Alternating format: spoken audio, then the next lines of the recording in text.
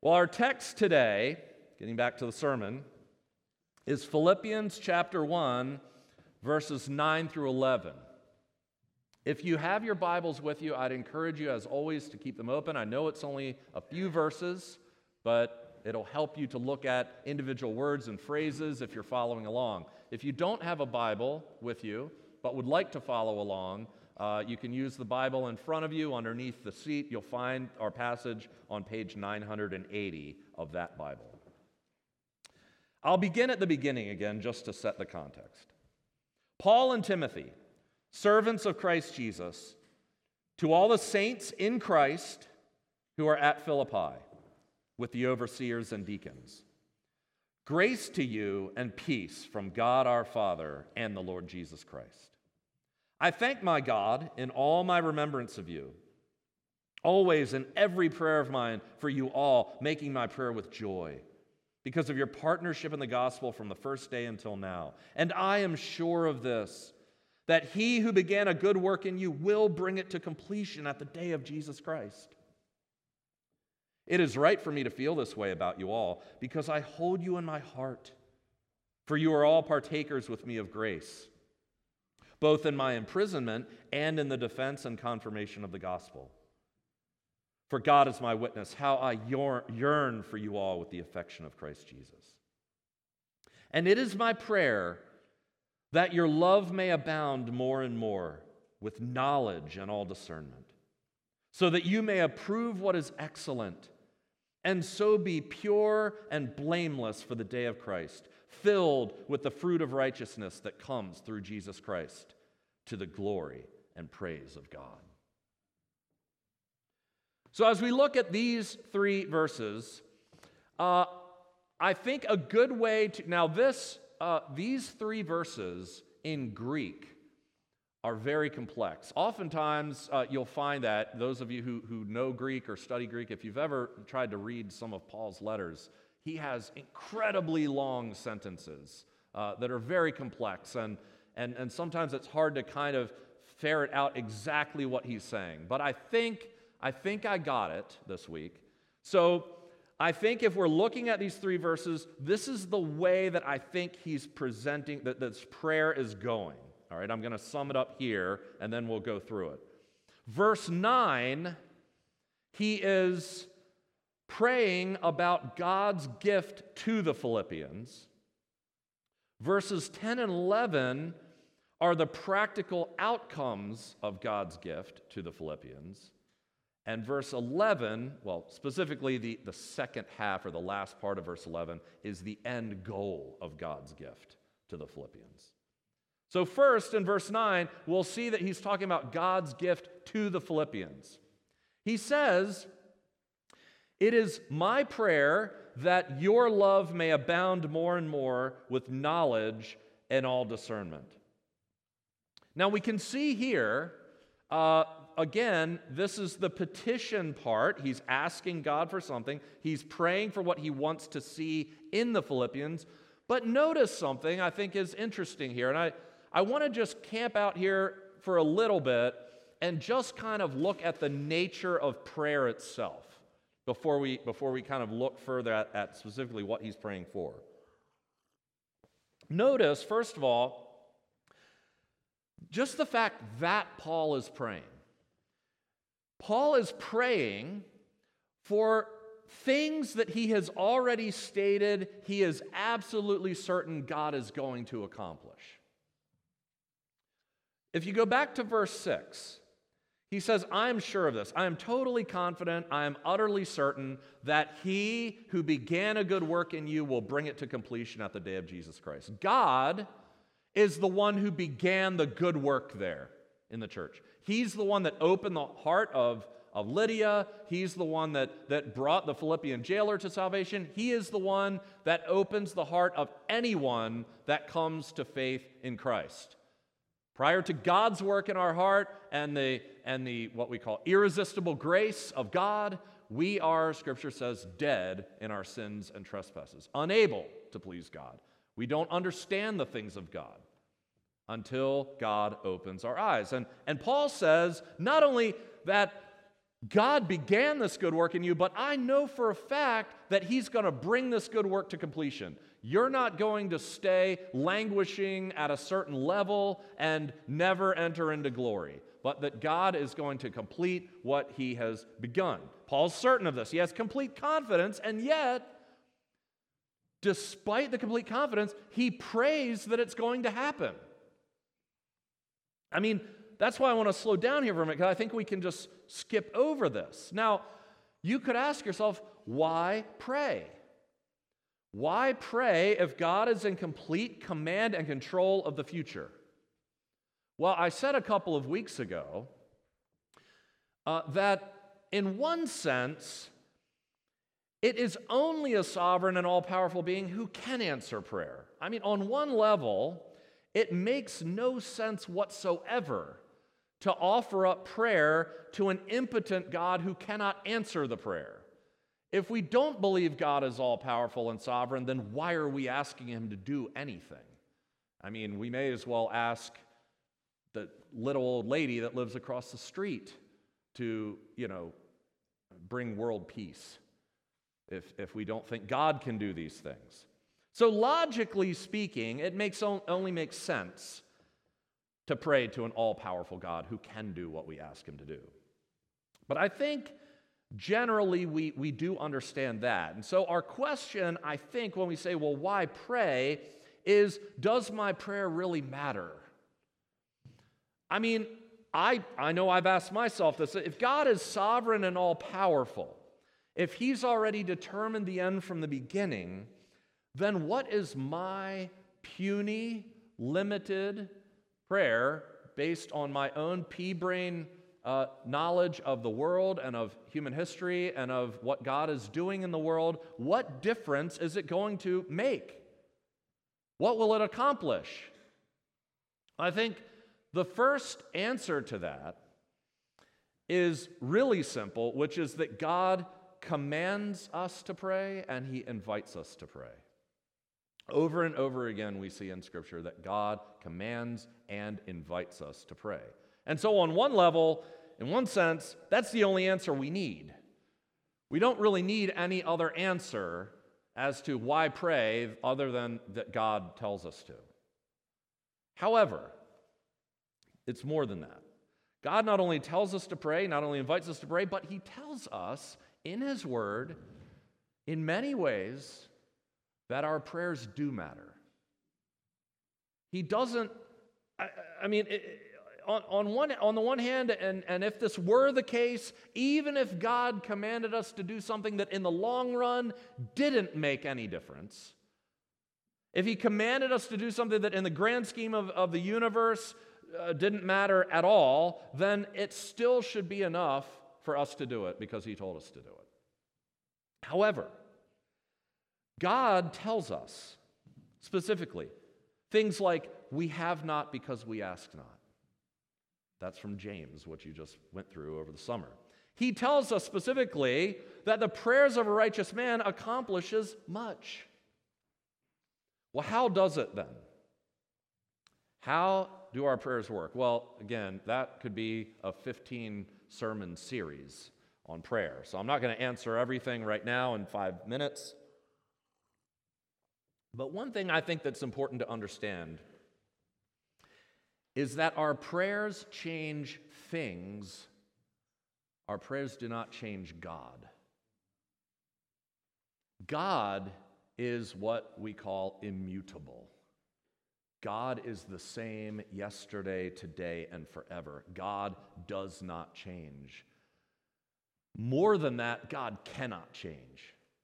It is not in God's nature, God being who He is, to change.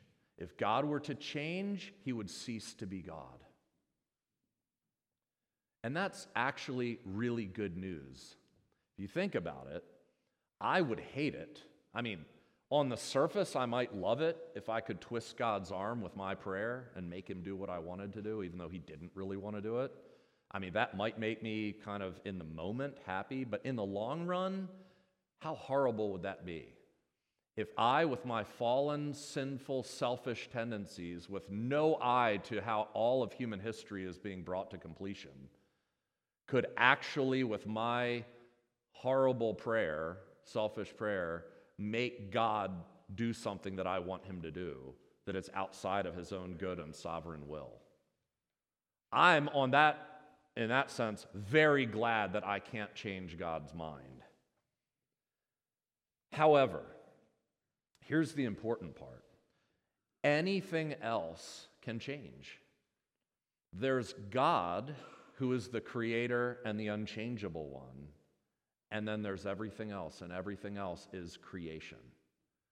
And everything else in creation is mutable. Everything else in creation is changeable. What that means is that anything in creation is subject to change. That means that your heart is subject to change. That means that the heart of a loved one that you care about is subject to change. That means that governments are subject to change. Kings and rulers are subject to change. That means this church is subject to change. It means that anything in all of creation that you could pray for is subject to change. A million things. You can literally pray for God to alter anything in creation because everything in creation is changeable. R.C. Sproul says this: the prayer of his people is one of the means that God uses to bring things to pass in this world. God uses secondary means to accomplish what he wants to accomplish, prayer being primary. So Sproul says, so if you ask me whether prayer changes things, I answer with an unhesitating yes. And that is exactly what we see Paul and what we see Jesus before him demonstrating.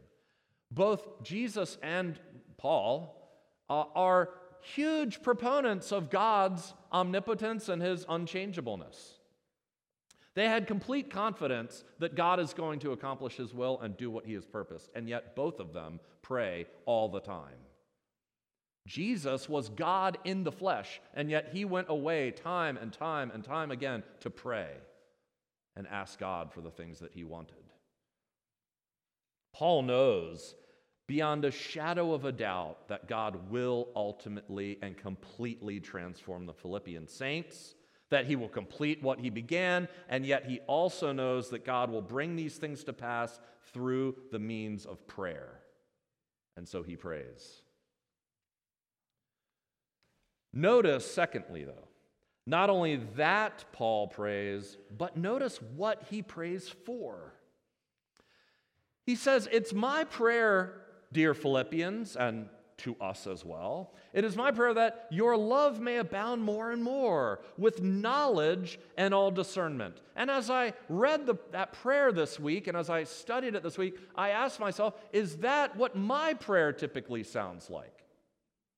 Christian, just ask yourself that. Is that what you typically pray for? When you are in a small group or a Bible study, and it is asked, does anyone have any prayer requests? Are those the requests that usually come out? Take notice of it. I'm sure those of you who have been in them before, you know what is generally asked. Generally,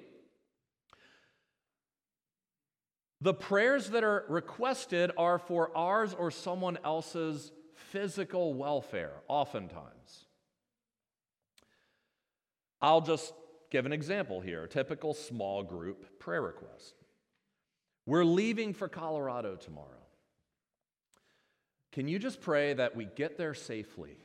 Can you just pray that the kids get along well? Can you pray that we have a great time? And, honestly, I know this might sound a little silly, but it's the first time our dog is going to be without us. We put him in a new kennel. Can you just pray that he would be okay? And just pray that we get home safely. That'd be great. Thank you. Okay, what would be a typical Pauline prayer? Okay, we're leaving for Colorado tomorrow. Can you please pray that while we're there, surrounded by the beauty of God's creation, that our love for Christ would grow more and more while we're there?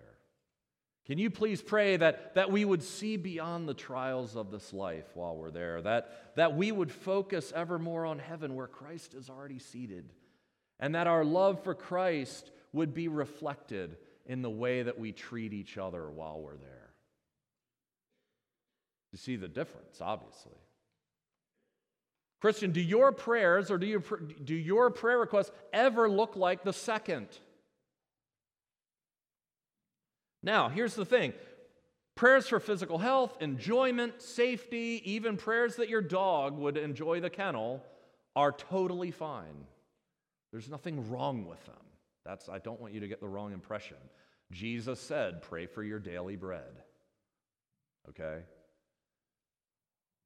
But before he instructs us to pray for our daily bread, he says, pray that God's kingdom will come. Pray that God's will be done on earth as it is in heaven. If your prayers don't ever sound like Paul's, then I would just encourage you to just read more and more through Paul's letters and just start praying according to the words you see there. I think you may find that your focus and your prayers change. Now let's look at what he asks God for. He prays that their love would abound more and more. Now notice he doesn't pray that God would give them love. He doesn't really pray that they would have love. He is praying with the understanding that they already have this love. That this love that he sees not only for God, but this love that he sees in them, that he sees they have for one another, and the love that he sees that they have for him while he's languishing in prison, is a love that God has already given them. It's a gift from God. Galatians 5, the fruit of the Spirit is love, first one.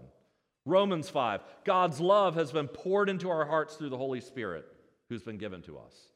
1 John is all about this. Beloved, let us love one another, for love is from God. And whoever loves has been born of God and knows God. Anyone who does not love does not know God, because God is love. We love because he first loved us. If anyone says, I love God, and hates his brother, he's a liar. For he who does not love his brother, whom he has seen, cannot love God, whom he is not. And this commandment we have from him, whoever loves God must also love his brother. We, fellow saints, love God and one another because we have experienced already the love of Christ and have already been given that love in our hearts. That's why we love. We would not love Jesus. That's one of the things that, if you're thinking, man, I'm really struggling with assurance. Some of us struggle with assurance. I don't know if I'm going to make it to heaven.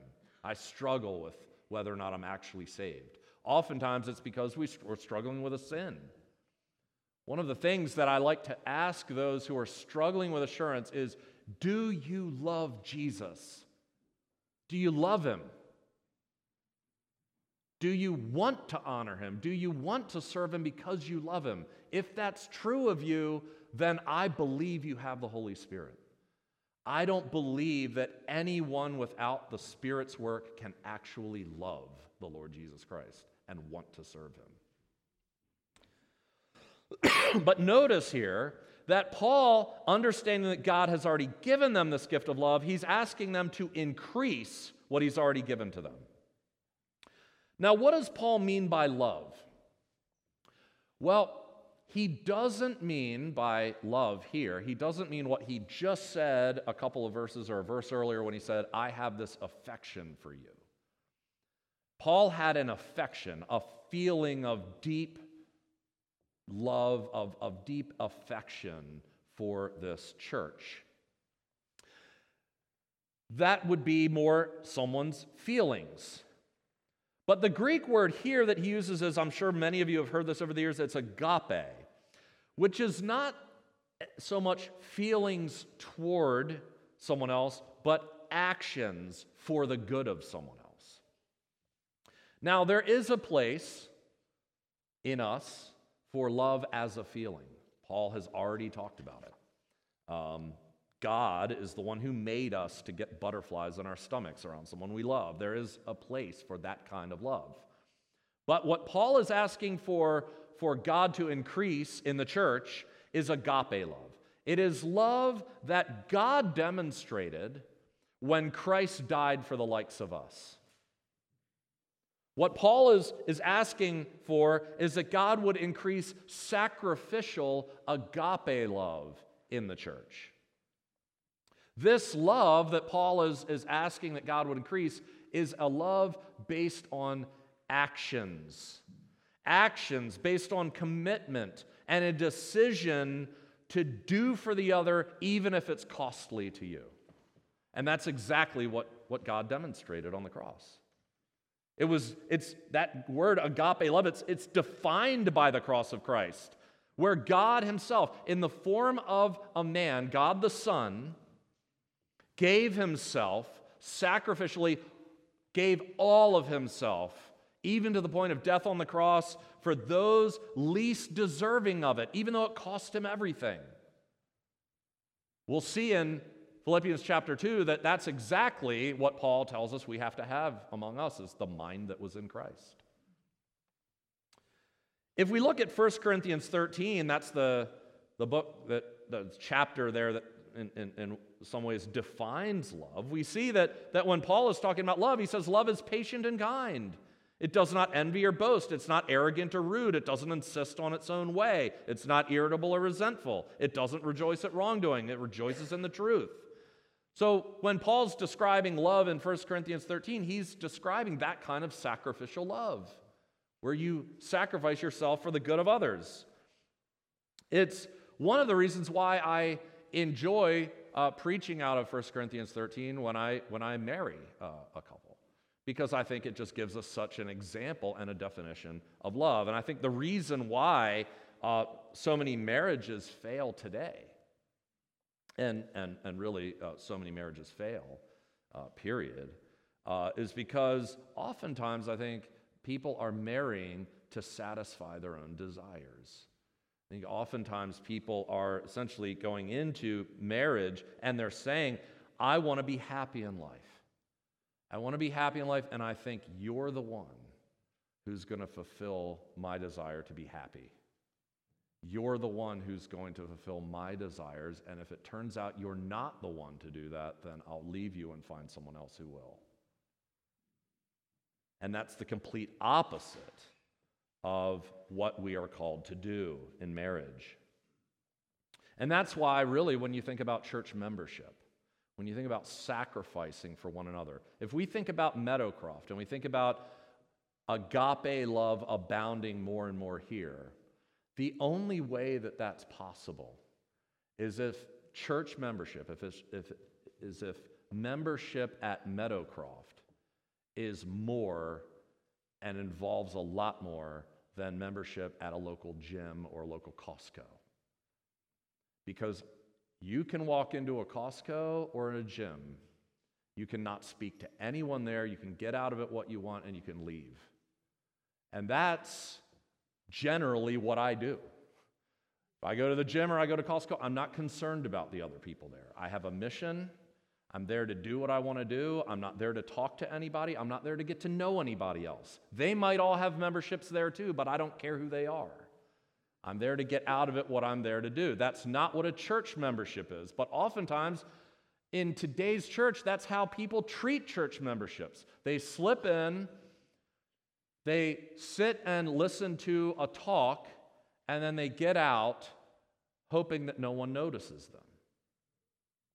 While we at Meadowcroft want membership to be like what Paul is talking about. Growing all the more in agape love for one another, where we are knowing and loving and sacrificing. He says, I want your love to abound more and more, but I want it to abound with all knowledge and discernment. Knowledge here, I guess you could just sum up, is a collection of biblical truth, a real wooden way of understanding it. He wants our love, the sacrificial love, to abound and to overflow, but not indiscriminately and without knowledge. He wants us to be grounded in His Word so that we know how to sacrifice well and how to do it in a discerning way.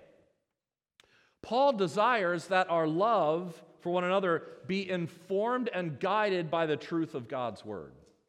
Now, some of you may know Ligonier Ministries with R.C. Sproul started it, and although he's been dead for a while, they're continuing on with Ligonier conferences and things like that. One of the things that they do every other year is they do a huge survey, not only of people who are not church, but also of people who call themselves evangelicals. And they come out with this report that I read just this week. It's called The State of Theology. And it's actually very revealing, because it's one thing to read the kind of questions that they ask and read the world's answers and say, well, I'm expecting. It's another thing to read these questions and see increasingly the evangelicals' answers. Because I'll just give you an example. Question: does God change? We just talked about that. Evangelicals, nearly 50% of evangelicals say yes, God changes. Are we born innocent? 65% of evangelicals say yes. Here's the one that honestly blew me away probably more than any other. Jesus was a great teacher, but he wasn't God. 43% of evangelicals say yes. Nearly 50% of self-proclaimed evangelicals believe Jesus wasn't God. What are we believing in? If Jesus isn't God, let's close up shop. There's no reason to be here. Paul says if Jesus isn't God, we are all among all people most to be pitied. Brothers and sisters, if we have love without knowledge of the truth of God's word, then we can very easily love the wrong things. Or we can love the right things in the wrong way. God is love, and God is also truth. And Christian love rejoices with the truth. Paul says he wants us to have knowledge and discernment. Discernment means knowing how to apply this agape love. What does it mean to love a fellow member in knowledge and discernment? Well, sometimes it means encouraging them to continue what they're doing. But sometimes it means discouraging them from continuing what they're doing. How will you know the difference unless you're grounded in the truth? Sometimes it means asking forgiveness for what you've done to them, and sometimes it means rebuking them for what they've done to you or someone else. But how will you know to do that unless you have knowledge and discernment from God's word? You'll be flying blind. So that's verse 9, God's gift to the Philippians. It is God's gift of love, abounding, rooted in knowledge and discernment. Verses 10 and 11 speak of the practical outcomes of God's gift. And you can see here 3 practical outcomes of this love rooted in knowledge and discernment. First, the ability to approve what is excellent. Secondly, becoming pure and blameless for the day of Christ. And third, being filled with the fruit of righteousness that comes through Jesus Christ. So first, Paul prays that they would have as an outcome of this the ability to approve what is excellent. Now, it's interesting, the Greek word excellent here. It means that which is superior. It means that which is worth more than something else. Now, we need the truth of God's word to be able to discern what is evil from what is good. We need God's word to help us to discern what is righteous from what is unbiblical, or biblical from unbiblical, or make all these distinctions. But Paul is saying, as you grow in this, one of the outcomes that you have is not necessarily, he's not speaking here when he says approving what is excellent, he's not speaking of the ability to make a choice between what is good and bad, biblical or unbiblical, but between what is good and what is best. The ability to make even those fine-tooth distinctions, to be able to split hairs and say, both of these options are biblical, but I think this one's best for you. One New Testament scholar says this: the reason why they should abound in love and knowledge and depth of insight is to discern what is best. Love seeks what is best for the other person, but what is best is not always obvious. Sometimes equally attractive good options compete for first place. It is necessary to examine the options in order to approve the one that is superior to all the others. That's approving what is excellent. Secondly, though, he says, I want you to become pure and blameless for the day of Christ. Now, if you read that and don't quite, I'm not sure, I understand the translation. The translation's fine, but it could send us in a theologically really bad direction. Because if we read this, we could think that what Paul is saying is, I pray that essentially you would grow in good works enough that you justify yourself on Judgment Day. That, in essence, you be saved by your good works. I pray that you become pure and blameless for the day of Christ. That's not what he means here. The Greek word pure means, I want you to be sincere without hidden motives. Blameless means I want you to live in such a way that you do not cause offense or you do not cause stumbling. So you can see how those words fit that description, but again, we don't want to take it in a wrong way.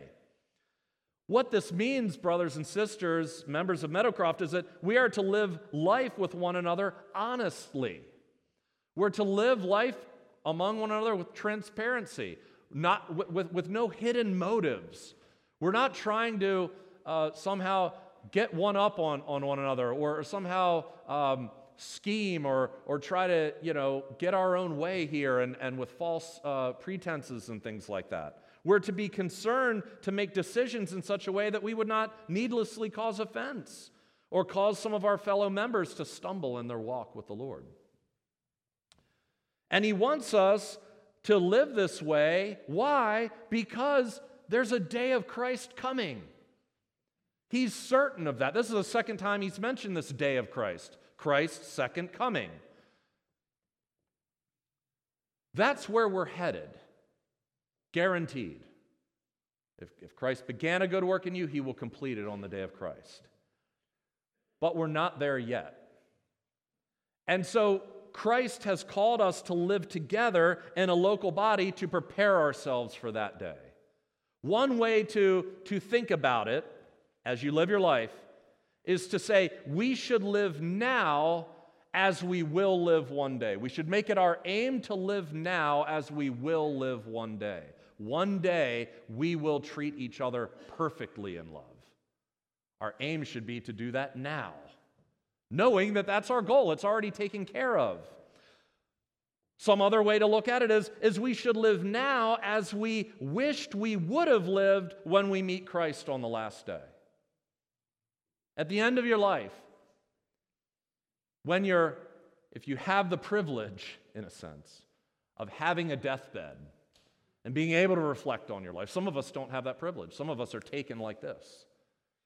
If you have the opportunity to have a deathbed and to be able to reflect on your life, how would you wish you would have lived? Live that way now. Third, Paul prays that they would be filled with the fruit of righteousness that comes through Jesus Christ. What does that mean? What does it mean to be filled with the fruit of righteousness that comes through Jesus Christ? Well, think about it. What kind of righteousness comes through Jesus Christ? The righteousness that comes through Jesus Christ is that righteousness that gives us right standing before God. The righteousness that we have from Christ is his perfect record of obedience. It's righteousness imputed to us so that when God looks at us, he sees us as he sees his Son. Our justification, our being declared righteous before God's judgment seat with the gavel, is not because of our own righteousness, but as Paul says, it's due to an alien righteousness, the righteousness of Christ. So that is the righteousness that comes through Christ. The righteousness that comes through Christ is the one that saves us, the one that justifies us. So what's the fruit of that? Well, here's one way of thinking of it. The fruit of the righteousness that we have in Christ is this. Christian, if Jesus, by his righteousness, has already guaranteed heaven for you, if Jesus has already given you his righteousness so that you already right now are simultaneously justified and yet sinner, if Jesus has given you his righteousness so that even right now as I speak, as you sit here, you are already right with God and you have peace with God. If that's true of you, then everything else that you do for the rest of your life, you can do for the sake of others and not for your own sake. You don't have to live anymore for your own sake. That's all been taken care of. In Christ, you have everything you'll ever need. You never have to do another selfish thing for the rest of your life. Christ's righteousness, given as a gift, frees you to serve others out of sheer gratitude. You don't have to do anything anymore to win heaven. Do you know how different that thought process is from the way the world thinks you get to heaven? Every non-Christian I've ever spoken to in my life thinks that I do certain things to win heaven. They think that I go to church every Sunday to get in good with God. They think that I read the Bible and pray and wear a shirt that has a church logo on it and do all of these things because I'm trying to win a place in heaven. They don't understand the complete mind shift that the gospel brings. That I don't do any of these things to earn heaven. I already have it. Whatever I do out of sheer gratitude for what God has given to me. Not perfectly, obviously. I fail oftentimes at this, but I'm giving you what we should be doing.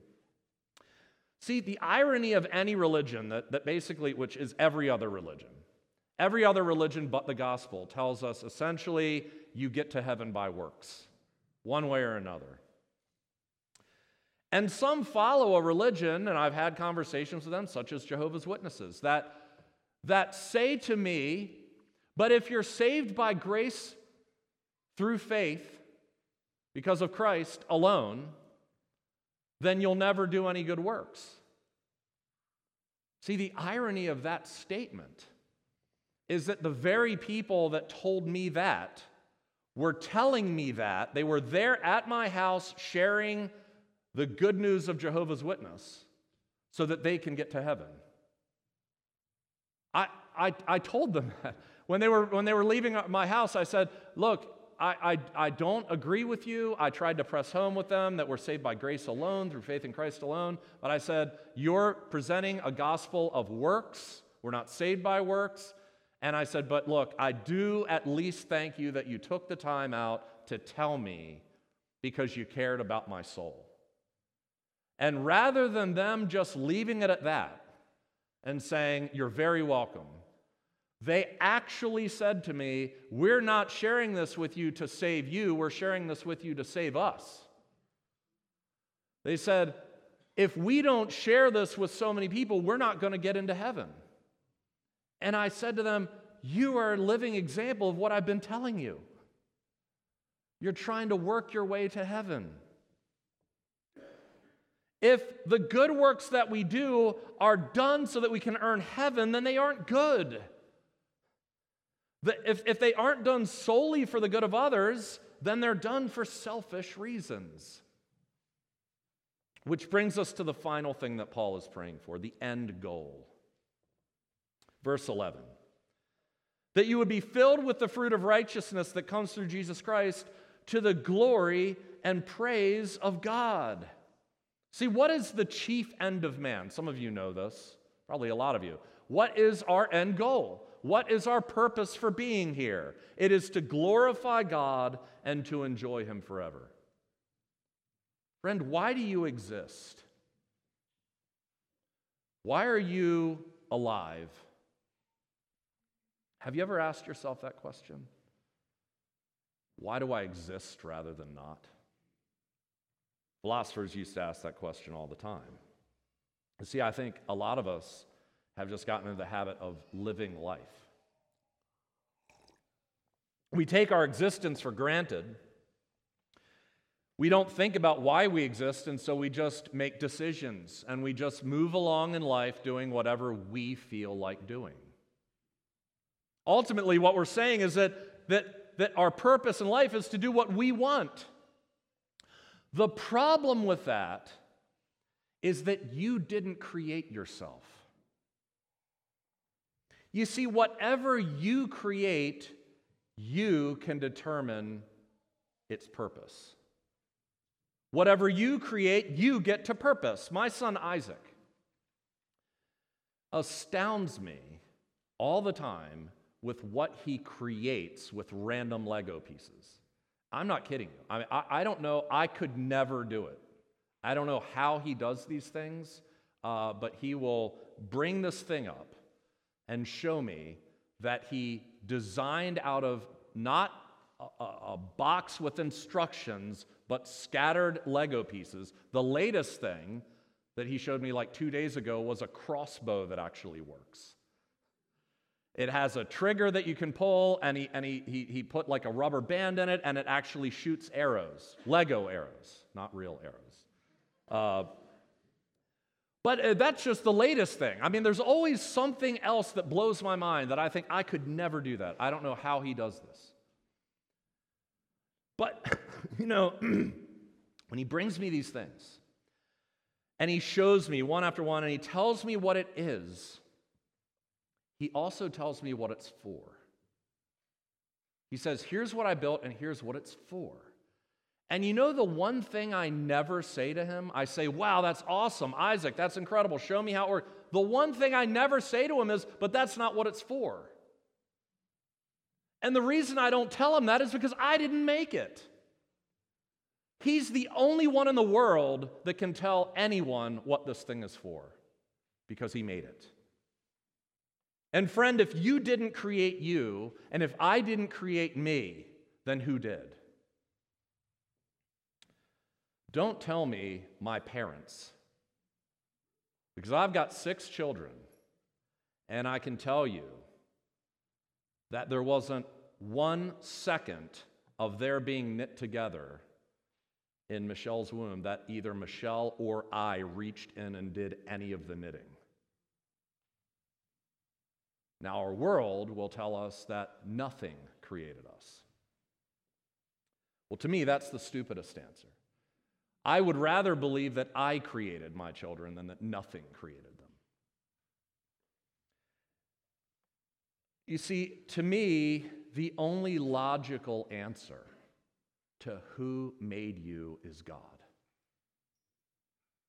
And if God made you, then He and only He has the right to tell you what you were made for.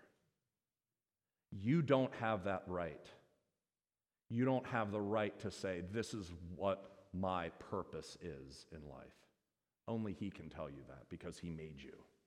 And friend, we, all of us, were made for only one thing.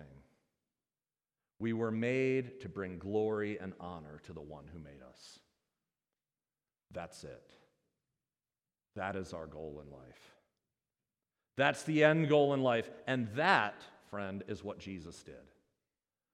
Jesus spent His entire life doing nothing but what would bring glory and honor to His Father in heaven. So whatever you do in life, from this day forward, ask yourself, before you do it, will what I'm about to do bring glory to God? And if the answer is no, why do it? It goes completely against the purpose for which you were made. See, Christian, our Lord is coming back. He's coming back, and when He comes back, He's going to take us home. And when we're there, when we're on the new earth, we will finally and for all eternity live every second of our lives doing what we were made to do. But we're not there yet. We're not there yet, and so we struggle. But we look forward to that day, because on that day, Christian, every year that we thought was wasted, and every night that we cried, "How long?" all will be a passing moment in our Savior's victory song. Let's pray. Father, we are so grateful for your word, a light shining in a dark place. Lord, we pray that you would use this word to strengthen us in our walk home to you. We pray that now. In the name of our Lord and Savior, Jesus Christ. Amen.